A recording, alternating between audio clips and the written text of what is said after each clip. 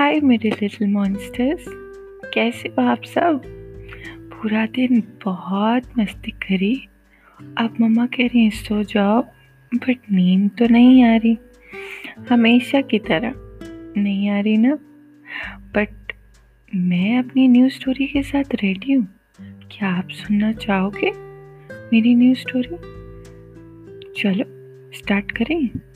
But पहले आपको अपना ब्लैंकी और अपने फेवरेट टॉय को हग करके बैठना पड़ेगा। अगर आप हग करके लेटोगे तभी तो मज़ा आएगा स्टोरी सुनने में, और फिर स्टोरी ख़त्म होते होते नींद भी आ जाएगी। प्रॉमिस, पक्का प्रॉमिस। तो स्टार्ट करें। आज की स्टोरी का नाम है Pingu the baker. Pingu the baker, yes. एक दिन पिंगू अपने घर के पास एक बेकरी पर गया। वहाँ उसने काउंटर पे बहुत ही टेस्टी टेस्टी केक देखे। इतने यमी यमी मफिन्स, कुकीज। उसको तो बहुत अच्छा लग रहा था। उसने अंदर झांक के देखा तो बेकर मैन काम कर रहा था। उसने जैसे ही अंदर देखा तो बेकर मैन ने उसको देख लिया। उसने बोला, पिंगू डर क्यों रहे हो, आओ मेरे पास अंदर आओ, आके देखो अंदर बहुत कुछ सामान है। तो वो अंदर गया। उसने बोला, मुझे भी सिखाओ प्लीज़, मैं भी बनाना चाहता हूँ। तो बेकर ने उसको केक बनाना सिखाया और उसको रिटर्न में एक शेफ वाली हैट भी दी। जब उसने हैट पहनी तो वो इतना खुश हो गया कि उसने बोला, अब मैं घर जाके अपना केक बनाऊंगा। वहाँ से दौड़ कर रनिंग करता फटाफट फटाफट फटाफट अपने घर गया। जैसे ही घर पहुंचा तो मम्मा पापा थे ही नहीं घर पे, बट वो इतना एक्साइटेड था कि वो चाहता था कि वो अपना केक ट्राई करे। तो उसने फटाफट सारा सामान निकाला और केक बनाना स्टार्ट करा।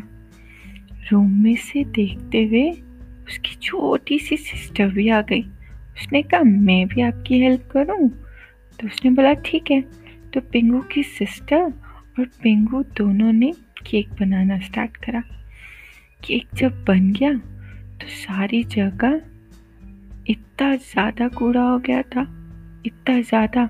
तो पिंगू ने कहा, अभी नहीं, पहले इसको ओवन में डालते हैं, इसको पहले हम पूरा बेक करेंगे, फिर उसके बाद क्लीन करेंगे। तो उन्होंने फटाफट केक को ओवन में डाला और मम्मी पापा के आने से पहले उन्होंने सारा घर फटाफट क्लीन कर दिया। क्लीन करने के बाद अभी वो बैठे ही थे तो ओवन में से ढूम ढूम बूम ऐसे करके आवाजें आने लगी। दोनों तो बहुत डर गए। उन्हें लगा पता नहीं क्या हो गया, हमने तो केक ही रखा था ओवन में, अब ओवन को क्या हो गया? और ओवन को अगर कुछ हो गया तो मम्मा तो बहुत डांटेंगी, तो क्या करें? दोनों बहुत डरे हुए थे।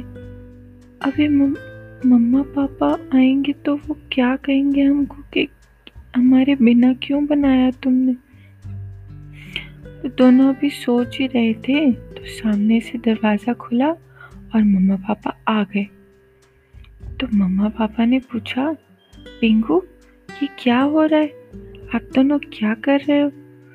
तो पिंगू ने बोला, हमने आपके लिए केक बनाया था सरप्राइज, और अब ओवन में से ऐसे बूम बूम की आवाज़ें आ रही है, हमें तो बहुत डर लग रहा है, क्या आप चेक करोगे मम्मा? तो उसकी मम्मा ने उनको बोला, कोई बात नहीं, मैं चेक करती हूँ क्या है केक, केक को क्या हो गया ऐसा, ओवन में से ऐसी आवाज़ तो नहीं आनी चाहिए।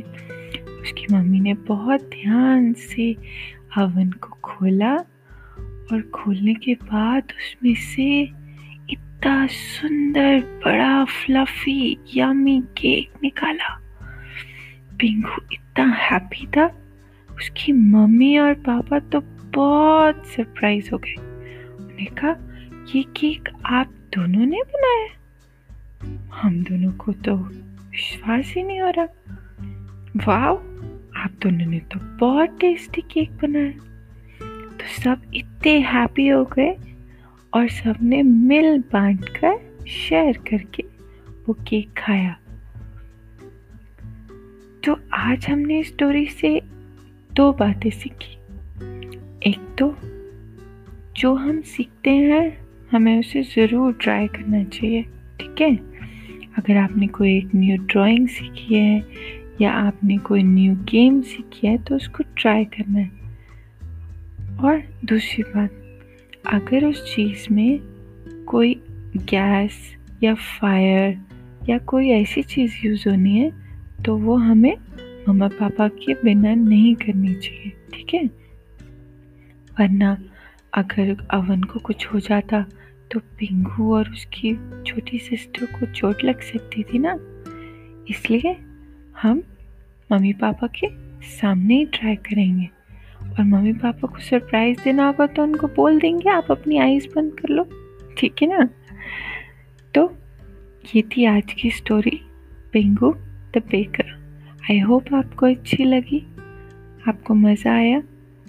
और आईज बंद करो धीरे धीरे और सोने की कोशिश करो। और फिर कल दोबारा मिलेंगे न्यू स्टोरी के साथ। Okay, bye.